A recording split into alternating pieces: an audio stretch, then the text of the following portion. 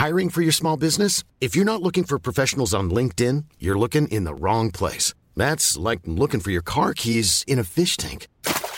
LinkedIn helps you hire professionals you can't find anywhere else, even those who aren't actively searching for a new job but might be open to the perfect role. In a given month, over 70% of LinkedIn users don't even visit other leading job sites. So start looking in the right place. With LinkedIn, you can hire professionals like a professional. Post your free job on linkedin.com/people today.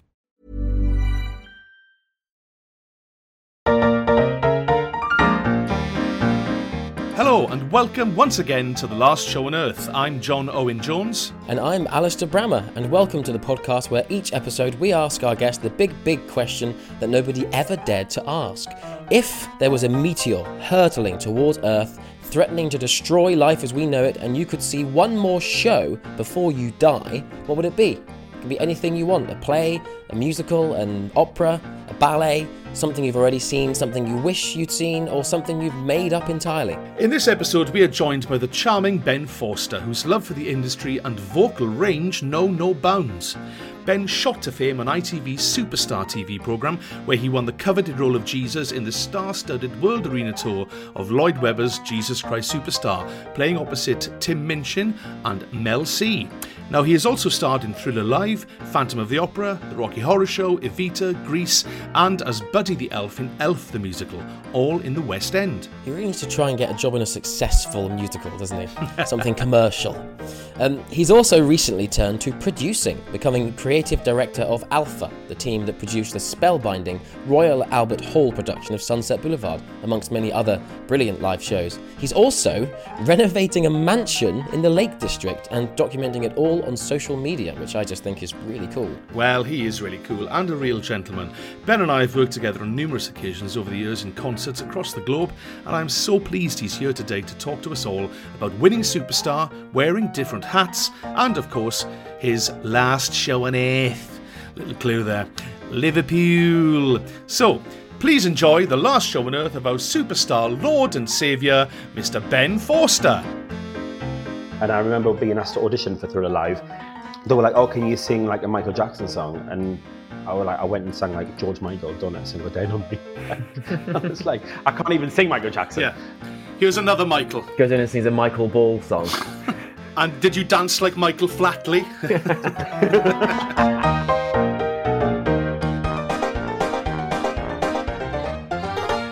On here we ask a question nobody dared to ask. If you had a day to live, what show would be your last? What is your last show on Earth? This is the last show on Earth. My name is John. My name is Al. Been friends a long time past. We want to know what show you'd see if you knew it was to be your last. What is your last show on Earth? This is the last show on Earth. What is your last show on Earth? This is the last show on Earth. Last show on Earth.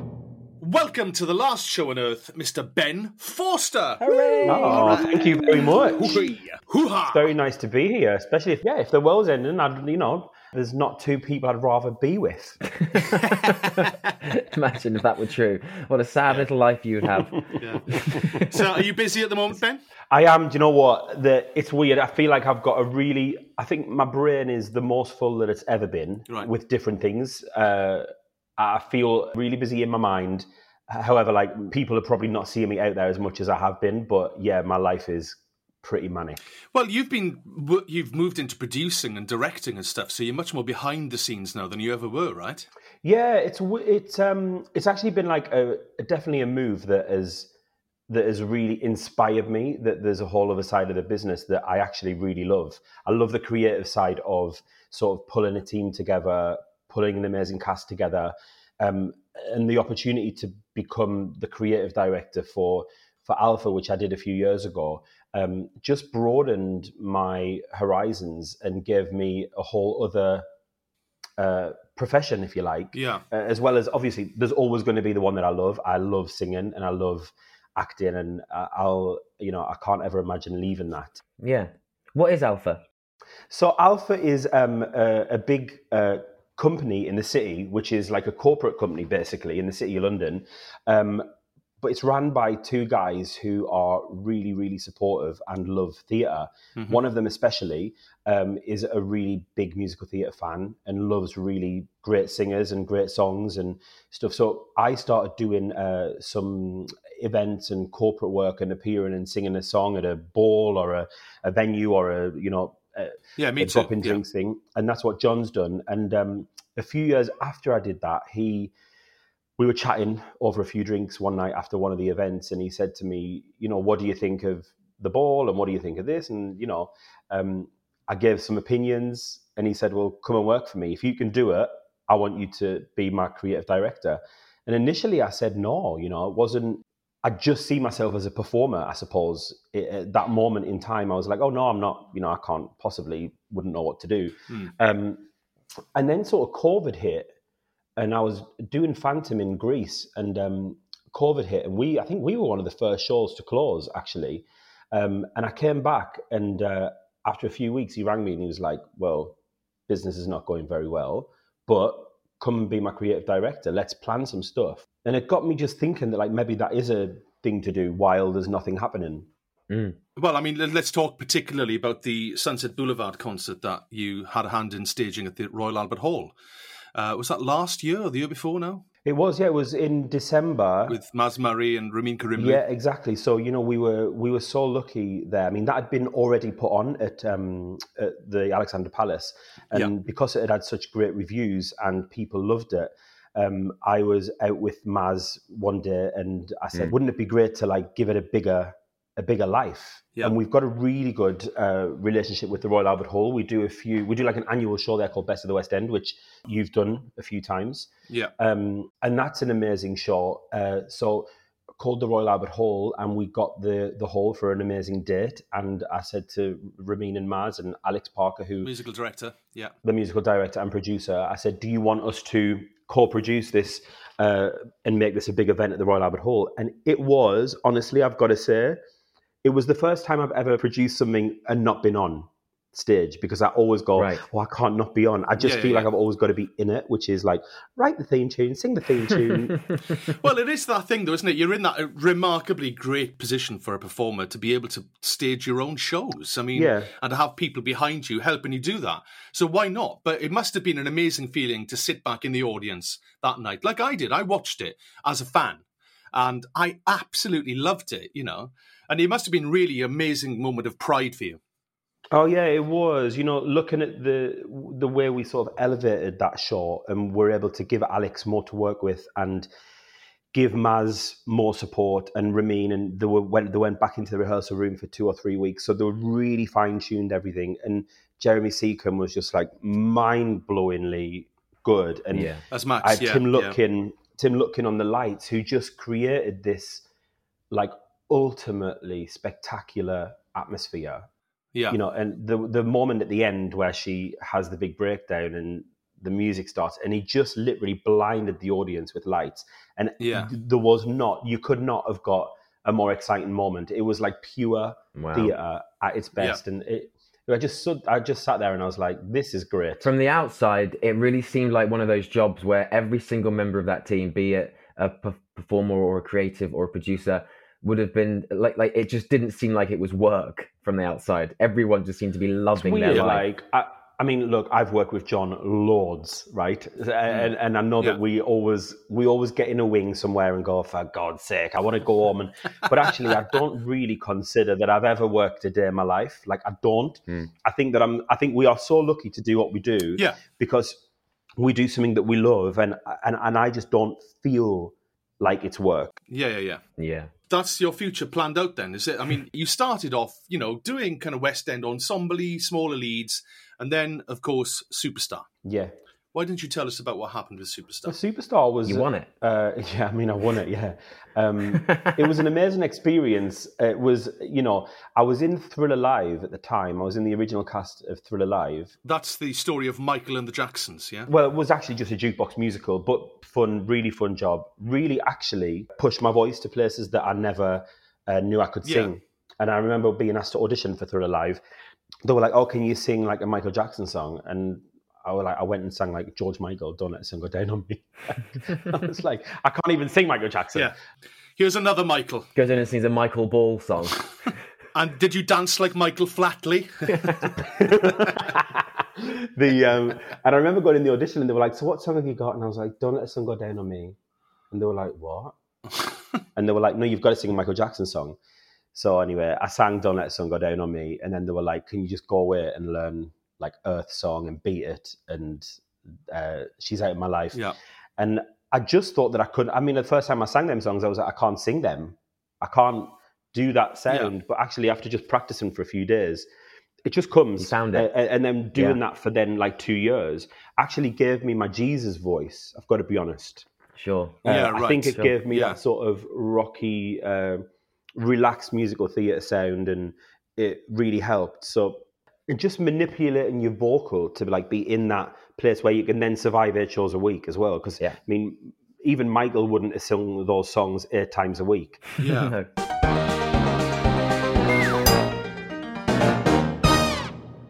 When you went into Superstar, though, I mean, what were you hoping to get out of it? I mean, the whole thing was a massive thing at the time. And I think it was the 3rd or 4th show like that on the TV where Lloyd Webber was casting a musical. Did you go into it thinking, I'm not going to win this, but it'll be an interesting learning experience? Or did you really want to win it from the get-go? I knew I was going to win in my heart, not in my brain. My brain was giving me like everything, like, you're not good enough, everyone else is amazing, all that stuff. But my heart, when I watched Lee do that, and I watched obviously Connie and Danielle and all the people do the other shows, I always thought like, if there's a Jesus one, I could proper do it. I could do the Jesus one. And I used to be like, if that one comes about, I will apply. And then obviously heard the rumor that it was coming out, called my agent and was like, you have to get me like in for it. And he's like, no, you've got to go on the ITV thing and actually like apply. Which I did. And I remember like sitting in the car, and Nathan James, who was in the final 5 with me, or final 6 with the long blonde hair. Amazing singer, He's an amazing singer. And extraordinary voice. He called me and he was like, are you going for the Jesus show? And I was like, yeah, why are you? And he's like, yeah, and I'm going to win it. And I was like, oh, yeah, you are. You probably are going to win. You probably are. He was like, I'm totally going to win. And just so you know, you might as well not even bother. And I was like, oh, cough, Nathan. I was like, I'll see you at an audition. It was, you know, a lot of really lucky things happened in that process. Like, I queued, and went to the loo at one point and lost my place in the queue, ended up being at the back of the queue, and the runners were like, oh no, you've got to go at the back. And I'm like, but I was just like right down the room. Ended up being like in the last person actually of the day to sing. And at that point, Andrew turned up to have a meeting with David Grinrod. So Andrew was in my very, very first original audition. I'm the only person he saw in the 5,000 people that auditioned in that weekend, the first weekend. And really weird. That's extraordinary. The show was like a brilliant experience. I always felt like the show was really terrifying. We were live over, it wasn't every week, my one, so it was live over 10 nights. Oh, I don't know how you did it. I don't know how you did it, really. And literally they would go like, I don't know, like when Tim left, they were like, oh, Tim's song was amazing. We've got like a £12,000 piano for his set tomorrow, so you can sing that song now. And I'm like, but it's like 11:30 at night. And they're like, yeah, but you sing Run tomorrow. And I was like, but I was supposed to be singing like I don't know, I can't remember what the song was, a Freddie Mercury song or something. And they were like, oh, but do Run because it's a much nicer You got to go set. and learn Snow Patrol. I don't even know that song. And you just have to like literally go in. So there's no duty of care from them towards you then. You were basically you were filling a visual for them. We were doing a visual.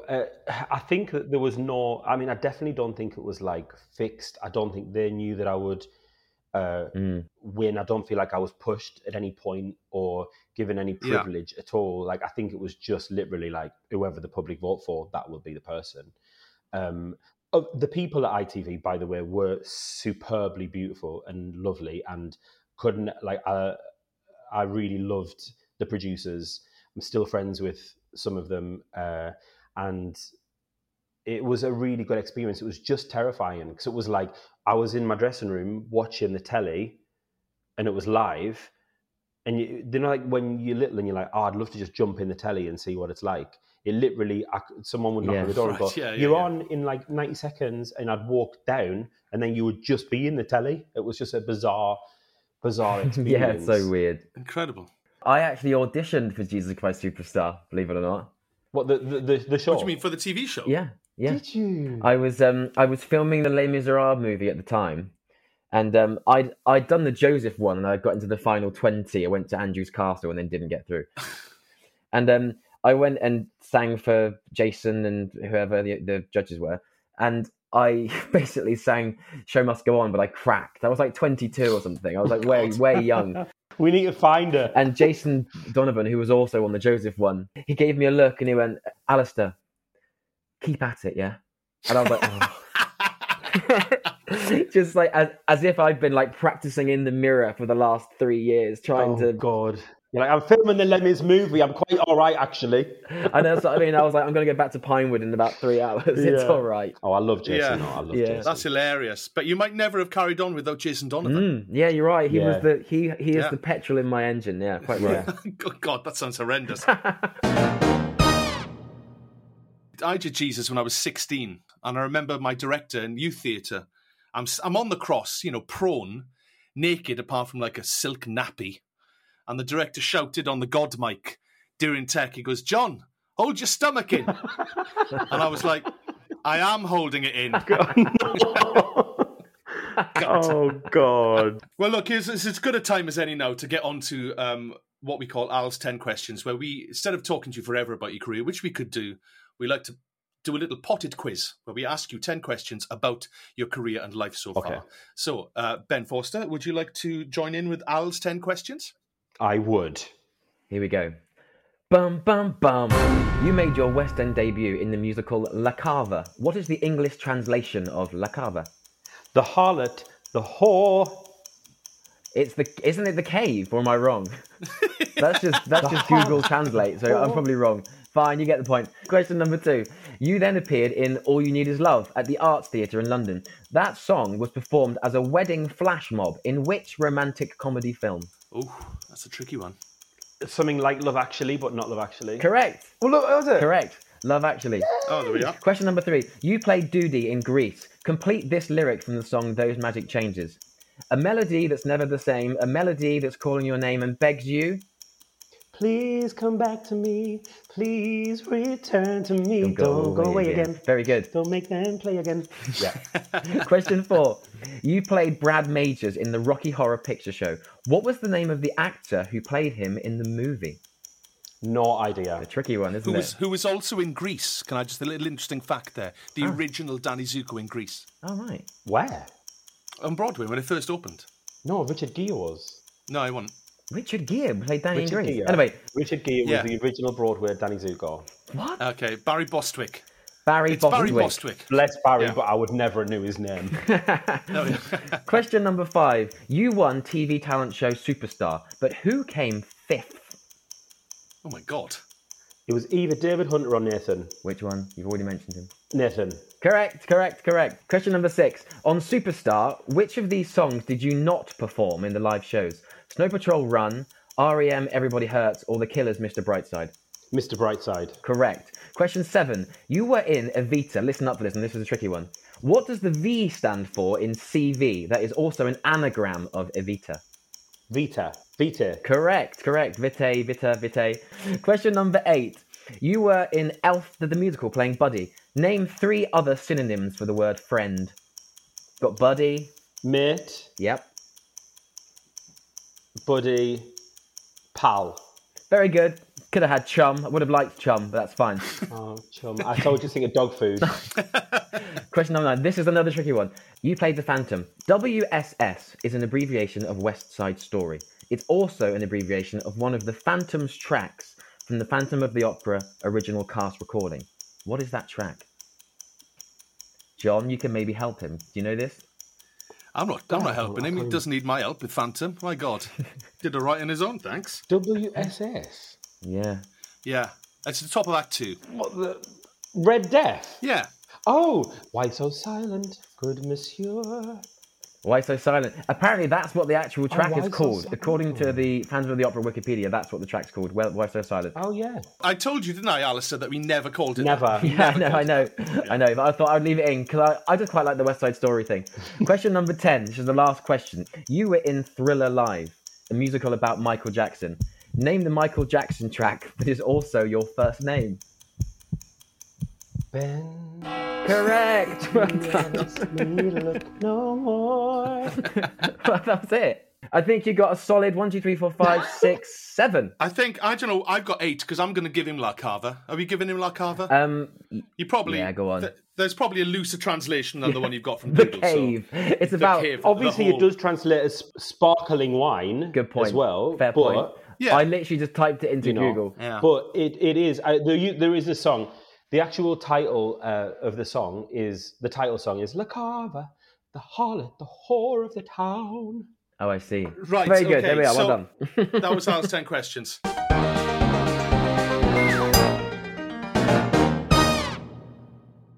So let's go back then to, you've done a lot of stuff in the West End, and now you're a producer. So what's next? Actually, I would... There's lots of things. You know, what I really do want to do is champion people. I do love that. Like, I love when I believe in someone. I really like supporting friends and talented people. So I love the thought of helping people move forward. Yeah.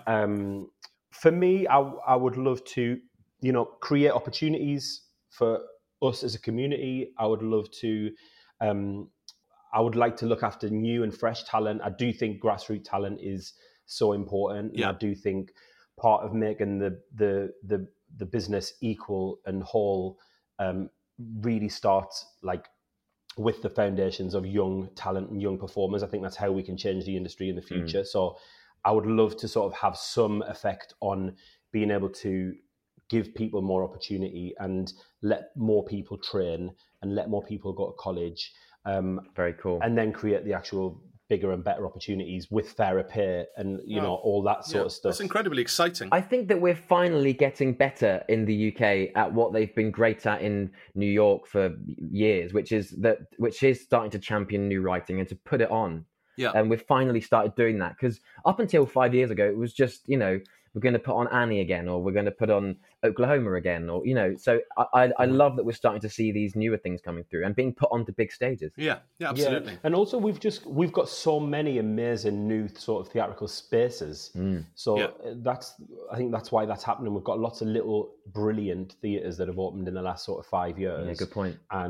Or they've become way more famous and more respected. So I just feel like people are taking more risks. There's, obviously less money when there's less audience and stuff. And I do totally understand commercial theatre. We have to definitely appeal to the masses to keep the British and all the tourists and the British public happy. They have to be able to come and take the kids somewhere or take their grand somewhere and know what they're getting every single time. But yeah, 100%. London's got millions and millions of people in it, and we can definitely fill a 300-seater theatre with new amazing work, until people become famous like, Andrew and... Yeah, the big guys. Well, there's a new guard approaching, aren't there? I mean, people like Andrew Lloyd Webber and Cameron McIntosh will eventually leave us, and there will be new people to take their place. And hopefully there'll be people like you, Ben, especially because you might give me a job. But you also, you've just been on the TV with your country house renovation. Why did you tell us about that? Oh, yeah. So, I mean... He's so busy, isn't he? He's completely forgotten he's on Channel 4. Oh, yeah, I did a Channel 4 documentary. Oh, yeah. Sound like a complete knob, didn't I? Oh, God. Basically, I've always had property as an obsession. So as soon as I could afford one, I bought one. And then I came up with a little theory in my mind that if every house I could sell every house that I did and buy two. Yeah. No matter what the houses were, it means I would have two for one. And I did that for about 10 years. Wow. And then suddenly ended up with like this house up north, which was, it was a dream. I mean, I also knew that house since I was 10 years old. We used to have a caravan in the next village. And when we'd walk to the pub, I used to get my dad to lift me over the wall and be like, I just want to look at like the big country house. Wow. Because it's just so romantic looking and big and beautiful. And now you own it and you're renovating it and that's all being documented on a show on Channel 4. That's remarkable. Yeah, it has. Yeah, Renovation Nation we were approached by the production company who'd seen us on Instagram, because when we first bought the house, we put it on Instagram thinking people can just watch it. People, mums and aunties and uncles and, whoever wants to just it's good to have a document. Yeah, I suppose so. And it's like a little diary for yourself. It was as well. really nice. We put like 3 or 4 pictures on about 3 weeks into the renovation, and in the weekend had 10,000 followers, and we were just like, oh, it's so popular. Weird. All these ones, Come Down to the Woods, Man with a Hammer, all these Instagram people. Yeah, but they also sound like really weird porn films when you put them like that. So you've done a lot of different things. It's quite incredible. You wear lots of different hats, and it's something we talk about a lot on this podcast, is how you have to be willing to vary the nature of your work in this industry. And you're a producer, you're a director, you're a singer, you're an actor, you're a property developer. I mean, it's just you've just. But none of that journey, really. none of those are a job for me. It's all just like hobbies. It's all like things that I just want to do, and if I can create opportunities, I just feel like I want to do it. So I don't think, all right, that's like the property business. It's just like, what can we do now for me and Paul, my partner, to fill our time and have a nice, test and a nice journey. And we've done it and we've enjoyed it so many times. So it doesn't feel like I wear a lot of hats. It's just my hat. Yeah. Okay. Yeah. So when you put down, say, like, to put your job description down on any kind of form, you just put Ben Forster. That's my job. Being me.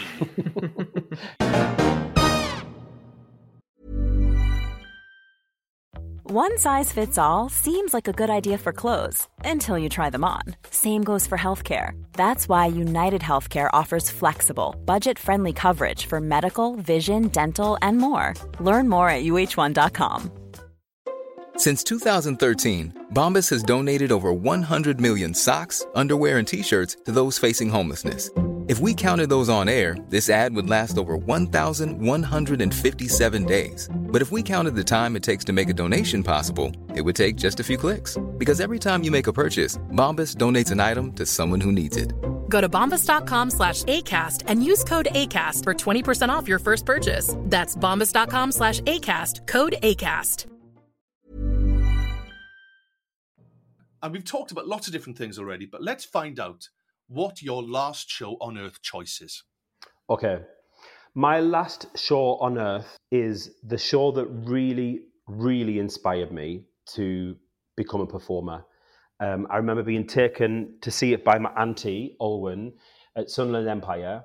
And I was, I think, about 9 or 10. And I was in floods, like uncontrollable emotion at the end of it. And the name of this show is Blood Brothers. And I still, respect that show so much, because the brilliant thing about the production is that it's got the most simple set that doesn't have any special effects. It's just a small cast, a band, and brilliant songs backed up. Yeah, it's a simple story well told, isn't it? It is. And it just leads you on the exact journey that you should go on for musical theatre. Absolutely. The music is as important as the story. Do you know what's so lovely? It holds a special place in my heart because it's the first West End show I ever saw. When I was 15, we got taken up to London from the southwest, where I'm from, to watch Blood Brothers. And it was a formative moment because I remember it was the first time I'd ever seen a piece of scenery fly in. Oh, yeah. And this is not some huge, complex set. As you say, it's very simple. Yeah. But 1 minute they were in the garden playing, and then this piece of set came in. It was just a window and a door with a little flower pot on it. And suddenly we were in the living room. Yeah. And I remember being like, what?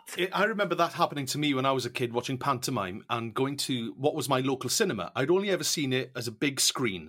And then suddenly the curtains opened and there was a whole world behind the screen with set pieces and stuff. And it's that magical moment is quite important. In the brain of a person who becomes, I agree. I think it's a very theatrical choice you've chosen. For me, the musical itself belongs in a theatre.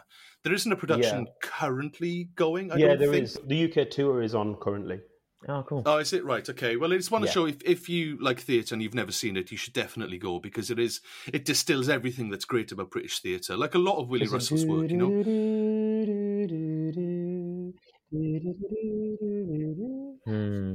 Beautiful. The first time I saw it, I saw it on my own. I went with maybe a couple of other people who were into theatre. The second time, I went on a date to Blood Brothers with a girl who could, this sounds like bragging, but it was one of the most embarrassing moments in my theatrical going lifetime, where she could not stop snogging me in the dress circle whilst I'm trying to watch the show, and she could not keep her hands off me. So we had to leave in the interval because I was really embarrassed, and also, I was quids in. So I've actually really only seen it 1.5 times. What happens in Act 2? So it's a very special show for me as well. For different reasons. Oh my God. No, I think I must have seen it literally about 13 times, or like 20 times or something ridiculous. Good Lord, yeah. Wow. Who would be your dream cast? Okay, well, I would really love to play Mickey. And I remember literally begging Bill Kenwright to let me play Mickey. And he was like, "You're too tall and you're not from Liverpool." And I was like, "I am from Liverpool. Like, my mum's from Liverpool. Like, I'm from Liverpool because my mum's from Liverpool." And obviously I'm not from Liverpool. And he was like, "No, you're like 2 inches or 3 inches too tall." And I was like, "What does it matter?" That's ridiculous. But I would want to be Mickey. Great. I mean, it doesn't really matter what you look like. Everyone knows you're an adult playing a kid, right? That's the whole conceit of the two brothers. No, I think even the requirements to audition for that role is that you've got to be under 5'8". Really? Oh. I didn't know that. Oh. How tall are you? Crazy. 6 foot. See, I'm 5'11", so we both maybe you and I can do it together. That solves that problem. Yeah, but I think maybe you'd have to get a very tall Mrs. Johnston, wouldn't you? And a very tall Mrs. Lyons. And... Yeah, we'll get Hannah Waddingham can be our Mrs. Johnston. Perfect. Oh my God. Yeah, in a big pair of heels. As Mrs. Johnson would be amazing. Who would be your Eddie? I don't know. I mean, it would just be. I mean, the perfect sort of person is like a Michael Xavier, isn't it? The posh one. Yes. Yeah, I suppose so. Yeah, Michael also Xavier. very tall. Also very tall. Very tall. Yeah. So he could do it with you, yeah. And I mean, Hannah. You could have anyone you want, right? You don't have to have Xavier. You can have like Keanu Reeves if you want. You don't have to have Xavier. That sounds so horrible. I love Michael Xavier, John. Of course, and you and I, Ben, worked with Xavier, didn't we, on Unmasked? What a laugh that was! Yeah. That oh my God. Andrew Lloyd Webber concert show we did at the Other Palace. We had such a brilliant time doing that. That was so funny. Yeah, and what a load of talent in that room as well. It's Tyrone and Rhea. Yeah, it was glorious. Yeah, Anna O'Byrne. Yeah. Anyway, back to the show. So you've got Xavier. Who are you going to have as the narrator? Ooh, do you know who would be amazing as the narrator? Who? John Owen Jones. That's the third time he's been cast in the show. Yeah. Shoes upon the table and the spider's been killed. Oh, I went up the octave, John. Yeah.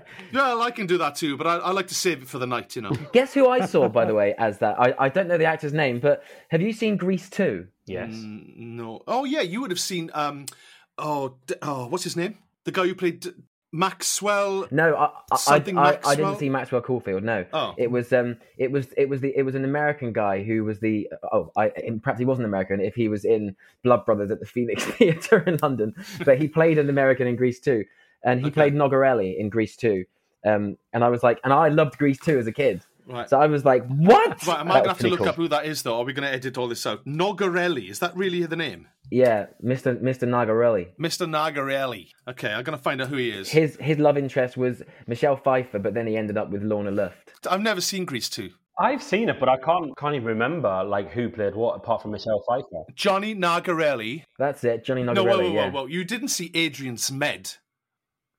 Yeah. Adrian from TJ Hooker. Wait, Adrian's... Do you remember TJ Hooker? That TV show where Captain Kirk, William Shatner played a cop, and Adrian Zmed was the guy who played opposite him, who was also in Bachelor Party, one of my favourite films when I was a youngster, with Tom Hanks. That's who I saw. Adrian Zmed. And he always got his top off with he was like the Peter Andre of acting. He was gorgeous. That's unbelievable. Yeah, pretty that cool. Is cool.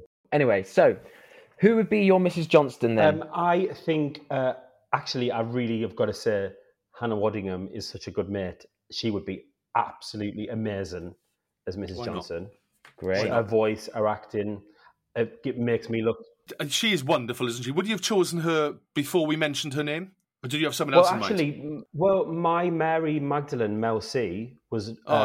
Perfect casting. I mean, she is the person that should do it in the movie. If there's ever a movie, Mel C should do that. You know, Melanie is so talented, and she's got that sort of guttural, earthy Liverpool attitude about her anyway.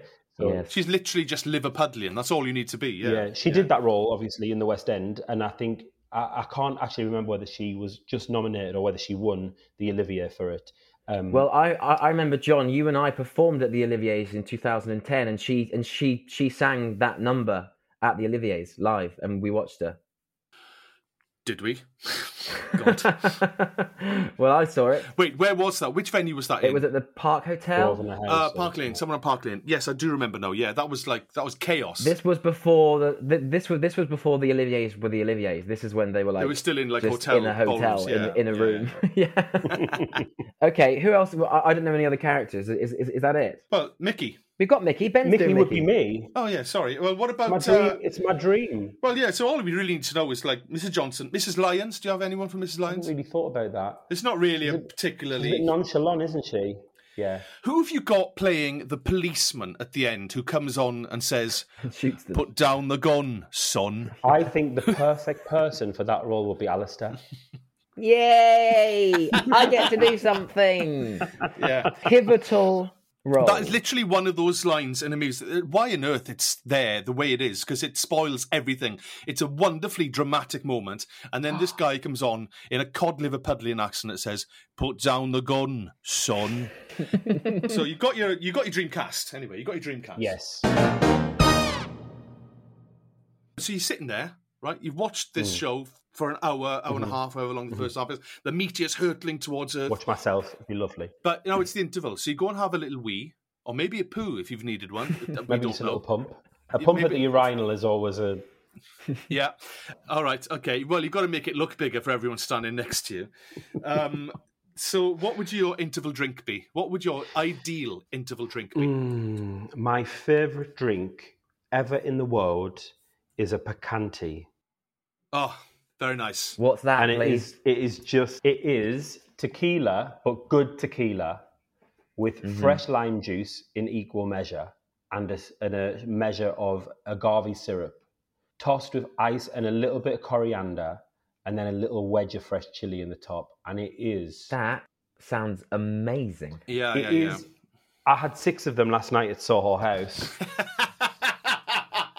It sounds like a very, very rich drink, though. I don't know if I could drink 6 of them. I think I'd have 2, and I'd need like some no. water. Oh, the chili keeps It's you like going. having a little like healthy smoothie or something because of the lime juice. I mean, it's basically just lime juice and tequila. Right. Well, I mean, that's a margarita, isn't it? You're adding a few other things to make it a picante. Isn't a margarita lemon juice? No, it's lime. Yeah, I'm sure it is. Don't Google it. I'll do a quick Google. Don't Google it. Let's move on. I'm going to do a quick Google because we've had this on the podcast before, and I'm starting to get paranoid. I've made a mistake. It's tequila and lime juice. Oh, and triple sec. There was A Picante is so much nicer than a margarita. So anyway, a Picante would definitely be my interval drink.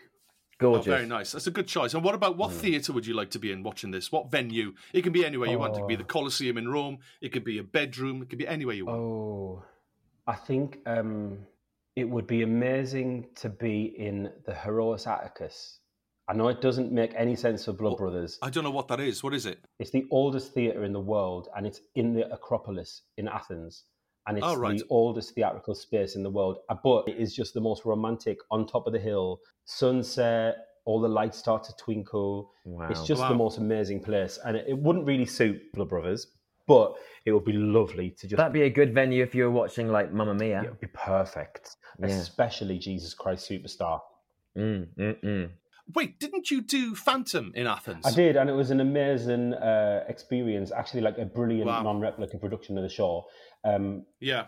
Really, really loved the sort of whole Athens experience. But yeah, COVID closed us down. Like so many of them. Oh, did it? Oh, right. Well, it's the home of theatre, isn't it? Hence the theatre you mentioned.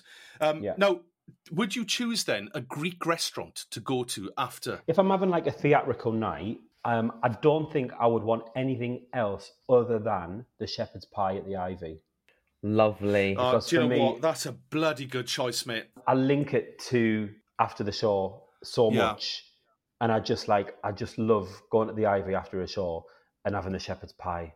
You can't quite beat it. Yeah. Did you ever have... They don't have it on the menu there anymore. I know they've expanded into different cities and stuff, but the original Ivy, opposite the Mousetrap, they used to have corned beef hash on the menu. Did you ever have that? Yeah, I used to love that. It just came corned beef hash on a plate with a bottle of ketchup. That was it. Lovely. I mean, it's not as posh as people think, the Ivy. Oh, no, I love the food at the Ivy. Actually, I really love the original Ivy, though. West Street Ivy is just like the best. So look, you've watched Blood Brothers, you've had your interval drink, and you've had your meal. But who is your plus one? Who are you going to do it all with? Well, my plus one would have to be my Paulie. Would have to be Paul, because we love a night out at the theatre, especially if the world was going to end. You know, I probably would want to be with my partner. Yeah. So, you know. But how long have you been married now? Actually, we're not married. I thought you got married. No, we're engaged to be. Oh, have you got any plans? We haven't got any plans because we bought a big house in the Lake District. Do you know, why don't you just put this... Got the venue. Yeah, you got the venue. You, instead of instead of that theatre in Greece, just do it, get married and have your last show there as well. Put Blood Brothers on in the garden. Yeah, exactly. That'd be nice, actually. Hey, now you got me thinking. Oh, mate. Where exactly is this house? It's just outside of Carlisle. So it's northwest, but you're from the northeast originally, aren't you? So I'm originally from Sunderland. And I grew up sort of in the city centre of Sunderland, basically. Yeah, but the reason why I asked you about the Northeast is because we've got a celebrity question from someone from the Northeast. They've sent it in. I've got a voice note. Okay. And they're going to ask you a celebrity question. Okay, so here it is. Oh. The celebrity question. All right. Ooh, it's the celebrity question.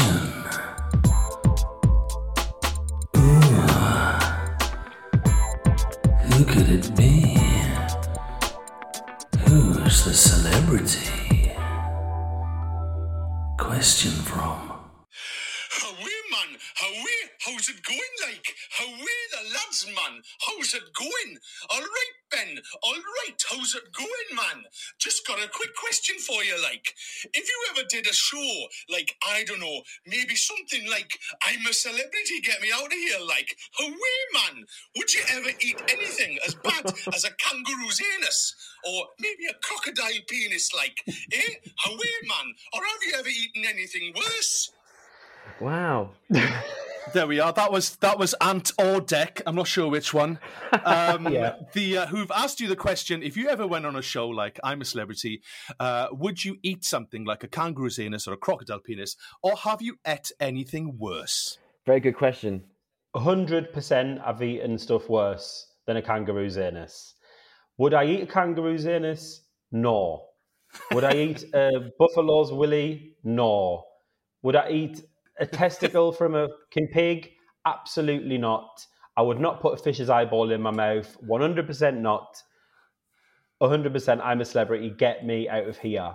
Never. Definitely wouldn't do it. No, I literally find a piece of gristle in the fish finger and I'm sick. I'm like, right. You're one of those people. Okay. Yeah, I'm one of them people. God, yeah. If you find a piece of gristle in a fish finger, yeah, I'd be sick as well. I can find gristle anywhere, me. Oh, really? In a vegan Greg sausage roll, I'll find a piece of gristle, and I'm like, nah, I'm not eating that. So yeah, you definitely couldn't handle a fish's eyeball popping in your cheeks then. Oh my God! I just basically like picantis and shepherd's pie from the Ivy, John.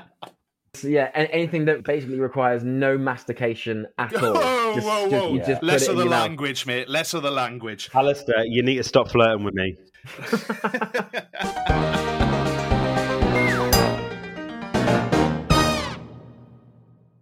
Let's do something we call What 3 Words. This is a really weird skill that Al's got, where he can tell you exactly how many letters are in a sentence. Now, to make it easier for you and for him on this podcast, and to make it short, it's very impressive when he gets it right, which is 99.9% of the time. We're going to ask you to tell us 3 random words, and Alistair will tell you exactly how many letters are in those words. What 3 words have you heard that you'd like to challenge Al with? It's a special skill to give you a thrill and prove he's a real wordsmith. Give him 3 words and he can say how many letters they contain right away. What 3 words have you heard that you'd like to challenge Al with? Oh, what 3 words have you heard that you'd really like to challenge Al with? So, Ben Forster, what are your 3 words? Revolver, key, bridge. 17. What 3 words have you heard that you'd like to challenge Al with? It's a special skill to give you a thrill and prove he's a real wordsmith. Give him 3 words and he can say how many letters they contain right away. What 3 words have you heard that you'd like to challenge Al with?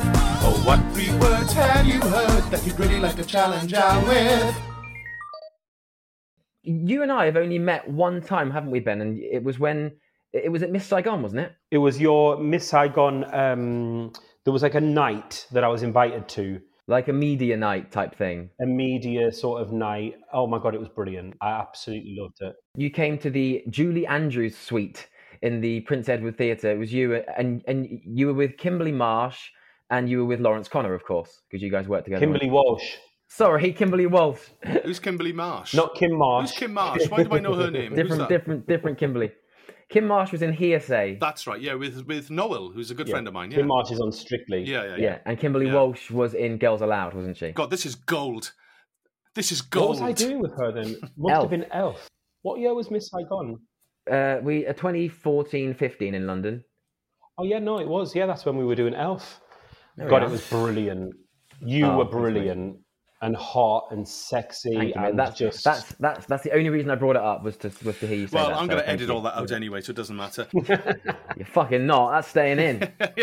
I'm thrilled that Ben Forster thinks I'm half good. Half good.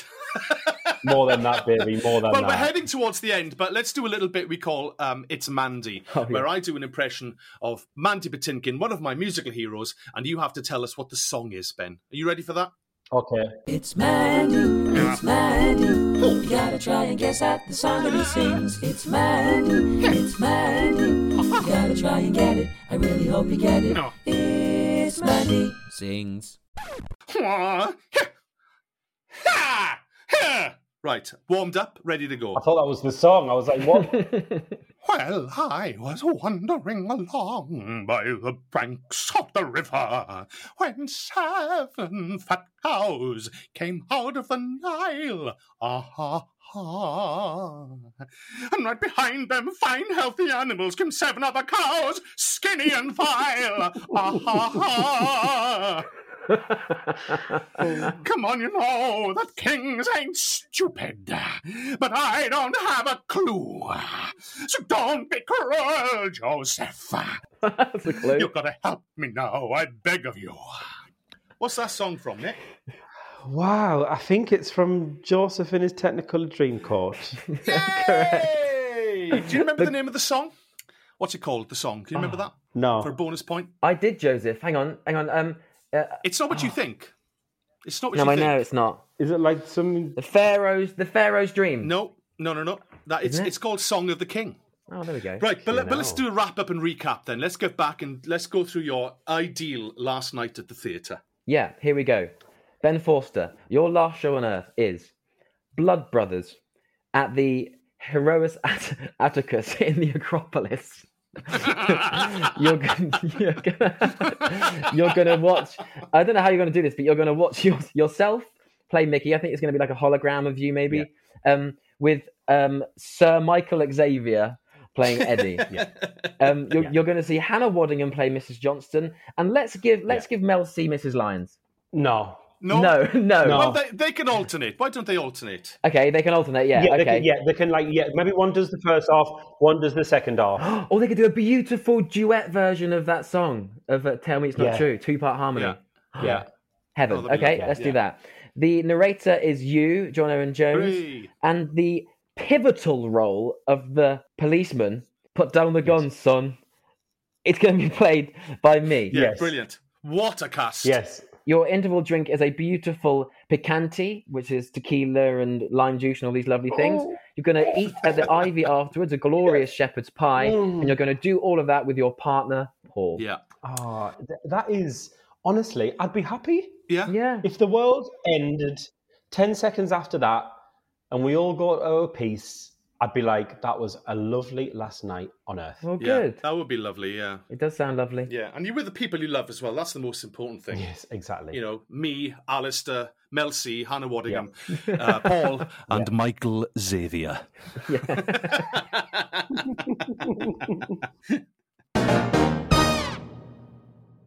Before we go, we have to do our Billy Elliot joke. Now, as we explain every time in this podcast, for people who've not heard it before, when people audition for the show Billy Elliot, they have to tell a joke as part of the process. They have to do it in a Newcastle accent. Now, not many people can do it, but obviously, Ben, because you're from that part of the world, you're from Sunderland, which is very near to Newcastle, why don't you share with us, in your original northeastern accent, your beautiful, beautiful accent, your Billy Elliot joke? Right, here you go. There was 2 cows standing in the field, and one of the cows says to the other cow... Sorry, I'm going to start again. I was thinking about the accent too much. And one cow says to the other cow. One cow says to the other cow, like... Oh, God, I hope that isn't funnier than the actual punchline. Probably. Actually, there's not really a... Well, let's just see. Okay. Right, a second. There was 2 cows standing in a field, and one cow said to the other cow, "Hey, do you ever worry about that mad cow disease?" And they turned around and went, "Why would I? I'm a helicopter." I love that because especially since mad cow disease is so much in the news at the moment. Yeah, it's so current. I know. Capturing the zeitgeist. Yeah, brilliant. Thank you so much. That's a great gag. And a wonderful way to end the last show on Earth of Mr. Ben Forster. Hooray! Thank you, Ben. It's been a pleasure. Thank you. Bye. Well, there we are, the last show on Earth of Ben Forster. Put down the gun, son. Bravo. What a wonderful performance, Alistair. And what a lovely personal last show from my old pal Ben. I had a lovely time there. So did I. And if you listeners out there enjoyed it too, please tell your friends, hit that follow button, and listen again next time. And we were cast again, John. This is happening more and more, although I'm usually a minor role and you're often the lead. Yes, well, art mimics life, doesn't it, dear? If you are interested in Ben's home renovations, then you must follow his page on Instagram. It's at The Country House Diaries, as featured on Channel 4's Renovation Nation, and his personal page is at The Ben Forster, where you can find up-to-date information on his gigs and shows, as well as all his projects with Alpha. Don't forget the R, Ben Forster. Now, we have to go, as I am catching a flight to Rome in a few hours for a little job, and I know John has a show tonight, continuing his run as Phil Hollinghurst in the Great British Bake Off the musical. There is some availability left, so get your tickets quick before it finishes its West End run on May the 13th. And you got a handshake too, didn't you, from the man himself since we last recorded? Yes, I did indeed. In fact, he loved it so much, he gave me 2 handshakes. A real Hollywood seal of approval. I'm really going to miss doing Bake Off when it ends, actually. I've had such a great time. Wonderful people, wonderful audiences, wonderful show. So I'm really going to miss it. But don't you miss us next time on this podcast. Wow, that was clunky. Now, if you did like the show, follow us on The Last Show Pod on Twitter and The Last Show on Earth podcast on Instagram, and do listen next time when we interview another special guest on The Last Show on Earth.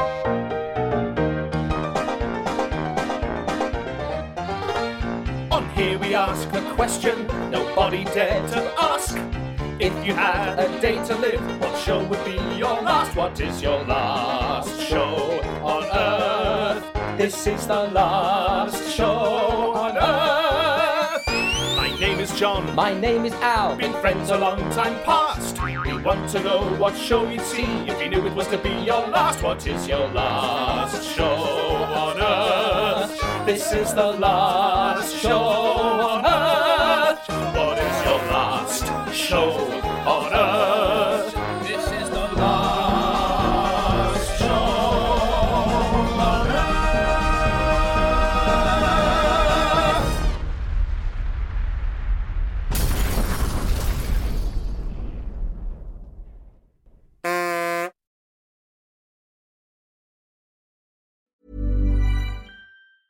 Planning for your next trip? Elevate your travel style with Quince. Quince has all the jet-setting essentials you'll want for your next getaway, like European linen, premium luggage options, buttery soft Italian leather bags, and so much more. And is all priced at 50 to 80% less than similar brands. Plus, Quince only works with factories that use safe and ethical manufacturing practices. Pack your bags with high-quality essentials you'll be wearing for vacations to come with Quince. Go to quince.com/pack for free shipping and 365-day returns.